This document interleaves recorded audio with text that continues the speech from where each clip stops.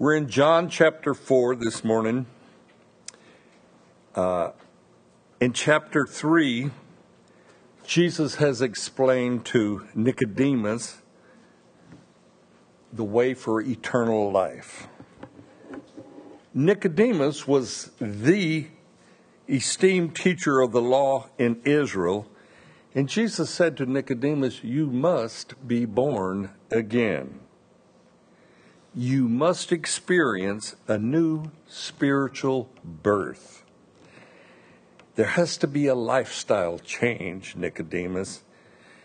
And he's saying your Jewish heritage does not meet God's requirement for eternal life. And for the Jew, that was a revelation. Verse 30 of chapter 3 declares, "He who believes on the Son, Jesus, has everlasting life." But here we are this morning in chapter 4 of John. So let's read the first 4 verses. "Therefore, when the Lord knew that the Pharisees had heard that Jesus made and baptized more disciples than John, though Jesus himself did not baptize, but his disciples, he left Judea and departed again to Galilee. But he needed to go through Samaria." It sort of grabs our attention that Jesus needed to go through Samaria. But we see that Jesus knew.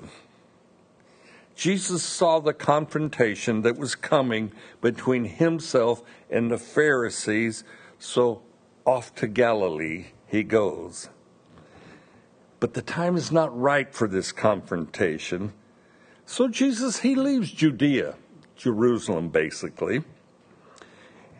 And we find that Jesus now validates John the Baptist in his baptizing of people, because Jesus now has his disciples also baptizing.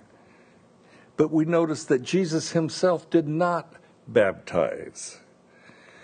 Can you imagine the stigma that would have went around in the believers' circles? Well, I was baptized by Jesus himself. And then others would say, well, I went down to John in the wilderness and I was baptized by John, who began this whole baptizing thing. But there's no conflict between John and Jesus and their ministries. John himself sets the record straight. John, he says, hey, I'm the bridegroom. Jesus is the groom. John's ministry is to be a herald, an announcer of Messiah. And John declared, he said, hey, look, I am not the Christ, because they asked John who he was. And John also said, he must increase, meaning Christ, and I must decrease. John knew the scope of his ministry. He was a prophet, and Jesus said of those born of women, none greater than John. But John, as we go on and we read in verse 4, that Jesus now needs to go through Samaria, because there's that one woman that he needs to minister to. Now the Jews and the Samaritans, they had a deep bias or dislike for one another. The Jews were really very prejudiced towards Gentiles, but they were extremely prejudiced towards Samaritans. And Samaritans happen to be one half Jew. So there was a real bias there against the Samaritans. The Samaritans, they had their own place of worship, their own temple, and their worship, they would mix in the Mosaic law along with some superstitions. just kind of like Mexico and South America. They mix Catholicism along with a little, of their own thinking, of their own superstitions, and you have a mixture of religion in South America and Mexico. But this dislike, this actual hatred for the Samaritans, it will manifest itself in this story as we go and read the story of Jesus and the woman at the well, verses 5 through 8. So he came to the city of Samaria, which is called Sychar, near the plot of ground that Jacob gave to his son Joseph. Now Jacob's well was there. Jesus, therefore, being wearied from his journey, sat thus by the well. It was about the 6th hour. A woman of Samaria came to draw water, and Jesus said to her, "Give me a drink." For the disciples had gone away into the city to buy food. Jesus is on his journey through Samaria. He's tired, he's weary, he's thirsty.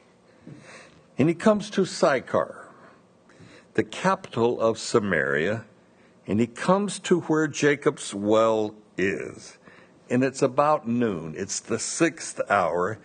And Jesus, being fully man, fully human, wants a drink of water, and he sits there by the well. And when a woman of Samaria comes to draw water, she comes at an unusual time. You did not usually come at high noon to draw water. That was usually a morning or evening type thing. And she's all alone. She's by herself. Apparently, this woman is an outcast of Samaria, but she probably does give Jesus a drink of water. We don't know for sure, but she most likely does. Verses 9 through 15. Then the woman of Samaria said to him, "How is it that you, being a Jew, ask a drink from me, a Samaritan woman? For Jews have no dealings with Samaritans." Jesus answered and said to her, "If you knew the gift of God and who it is who says to you, 'Give me a drink,' you would have asked him, and he would have given you living water." The woman said to him, "Sir, you have nothing to draw with, and the well is deep. Where then do you get that living water? Are you greater than our father Jacob, who gave us this well and drank from it himself, as well as his sons and his livestock?" And Jesus said to her, "Whoever drinks of this water will thirst again. But whoever drinks of the water that I shall give him will never thirst. But the water that I shall give him will become in him a fountain of water springing up into everlasting life." The woman said to him, "Sir, give me this water that I may not thirst, nor come here to draw." This woman, she asks, "How is it that you, a Jew, a Jewish man, would ask me, a Samaritan woman, to give you a drink?" And she's saying, you know that Jews have nothing to do with Samaritan, so why are you even asking me for a drink? However, I think this woman is intrigued by the fact that Jesus, a Jewish man, is being friendly to her. That's a surprise to her. And Jesus is having a dialogue with her. And he's a hated Samaritan woman of no reputation. And our Lord is there speaking and conversing with her. And now this woman of Samaria, she's taken back by Jesus' friendliness. Back to her question, how is it that you, a Jew, ask me for a drink of water? And then Jesus turns that conversation to spiritual issues. If you knew the gift of God, and if you knew who I am who asks you for a drink, you would be asking me for living water. Jesus wants this woman to consider spiritual things, things about God. If you knew the gift of God, if you knew who I am and how I could give you living water, and Jesus is wanting her to think, to reason, to think spiritually. Same true of Jesus today. He wants you and I to think spiritually. As believers, he wants us to delve into the things of God. And this is a principle of Jesus. He will ask us questions that go beyond our secular reasoning, our secular thinking. Remember, he told Nicodemus, you must be born again. Nicodemus comes out and says, how can this be? How can an old man enter again into his mother's womb and be born?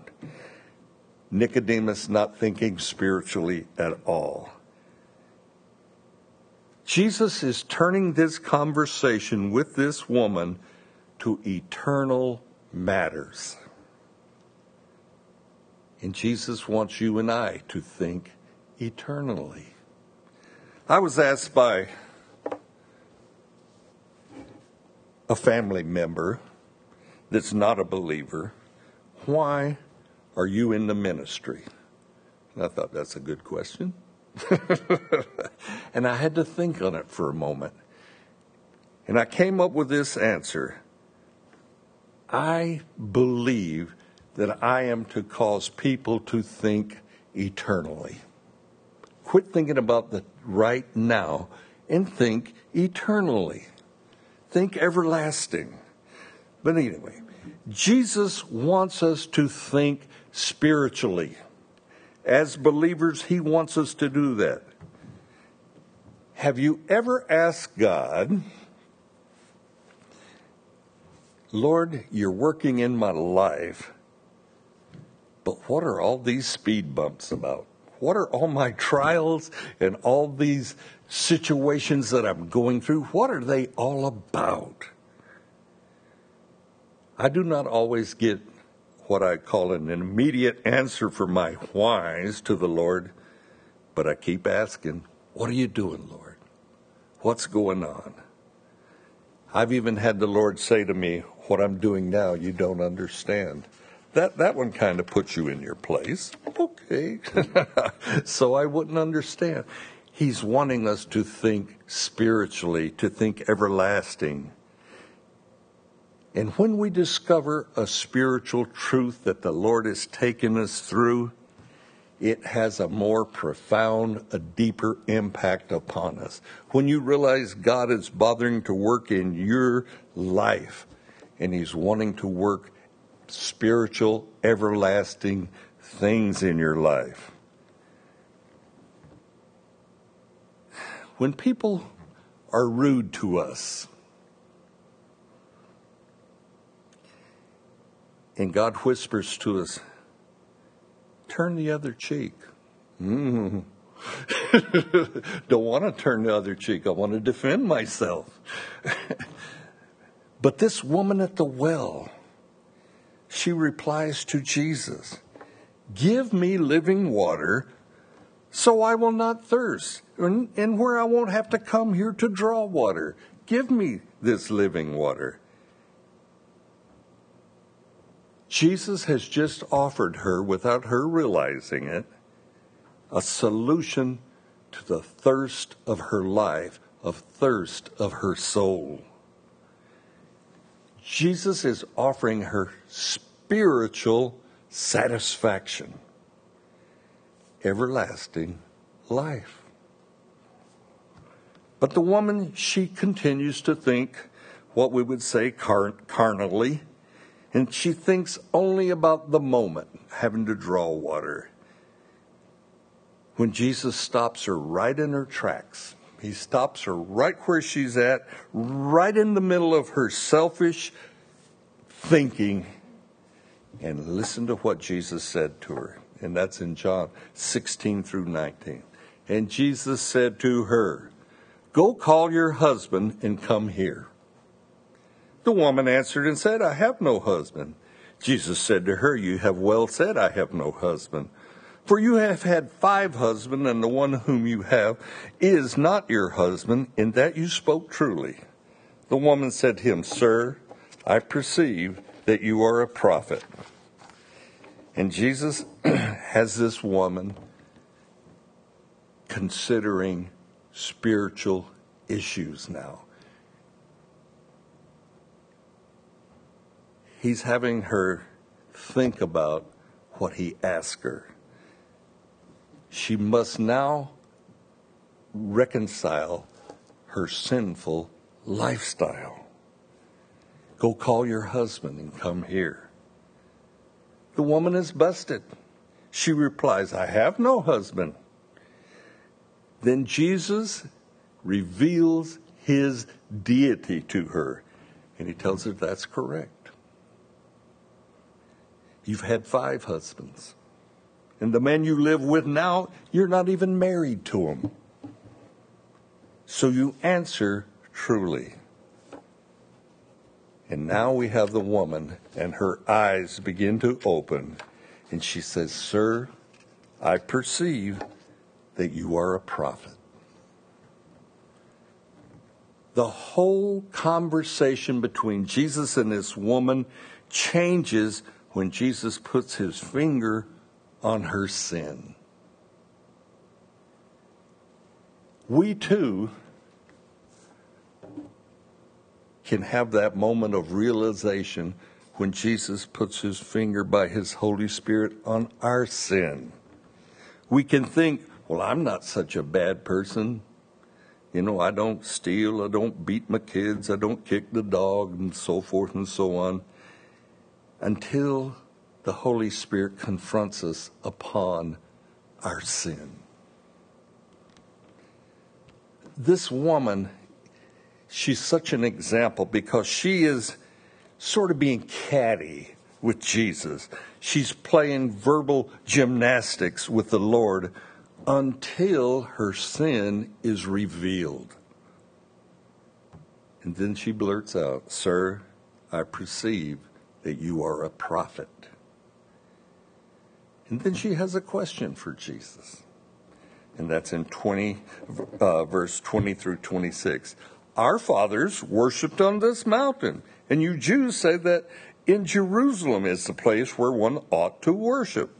Jesus said to her, "Woman, believe me, the hour is coming when you will neither on this mountain nor in Jerusalem worship the Father. You worship what you do not know. We know what we worship, for salvation is of the Jew. But the hour is coming, and now is, when the true worshipers will worship the Father in spirit and truth, for the Father is seeking such to worship him. God is spirit, and those who worship him must worship in spirit and in truth." The woman said to him, "I know that Messiah is coming, who is called Christ, and when he comes, he will tell us all things." Jesus said to her, "I who speak to you am he." And you can almost see her jaw drop. This woman has asked Jesus a question. Where are we to worship? We Samaritans say on this mountain. You Jews say at the temple in Jerusalem is a place you ought to worship. And Jesus has a word to her that fits us. And he says, "Woman, believe me.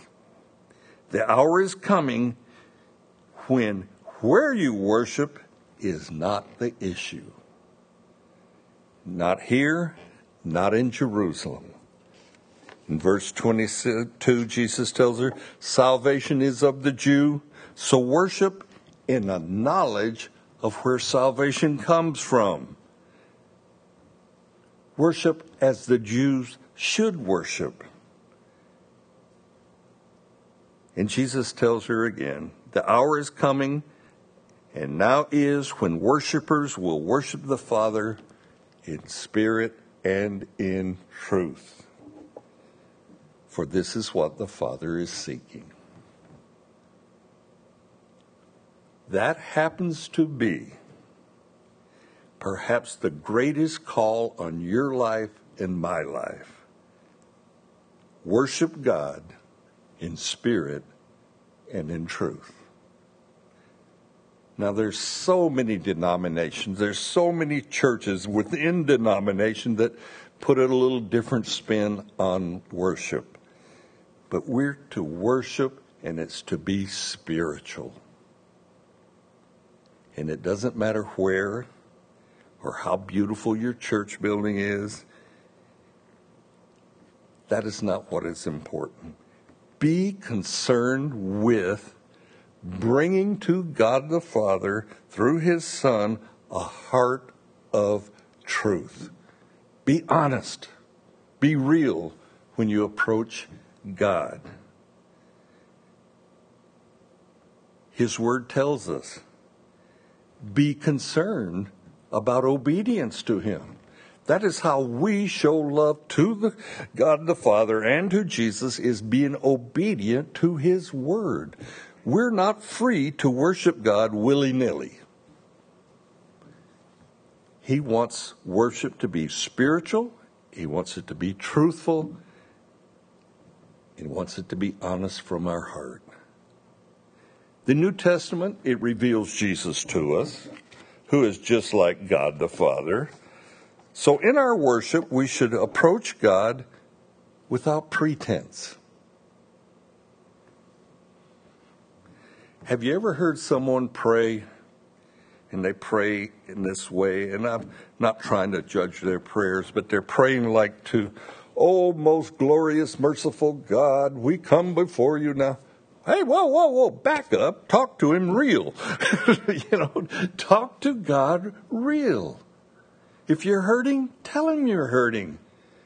If you have questions, ask your questions. But come before God in truth. We're to approach God without pretense in our heart. God is not impressed with our methods of worship, but bring him a heart of truth. Be honest before him. This woman replies, when Messiah comes, he will tell us all things. This woman has just heard Jesus reveal her sinful behavior to her. What's her reply? Sir, I perceive you are a prophet. Now Jesus answers her great concern. I who speak to you, I am Messiah. And I think that absolutely astonishes her. The long-awaited Messiah is conversing with her and telling her, a sinful woman, how to worship. Wanting her to believe. But that message remains Jesus' message to the church today. Worship him in spirit and in truth. Give him a heart that is true and honest and open before him. Amen? Amen. Let me get you to stand. We'll close in prayer.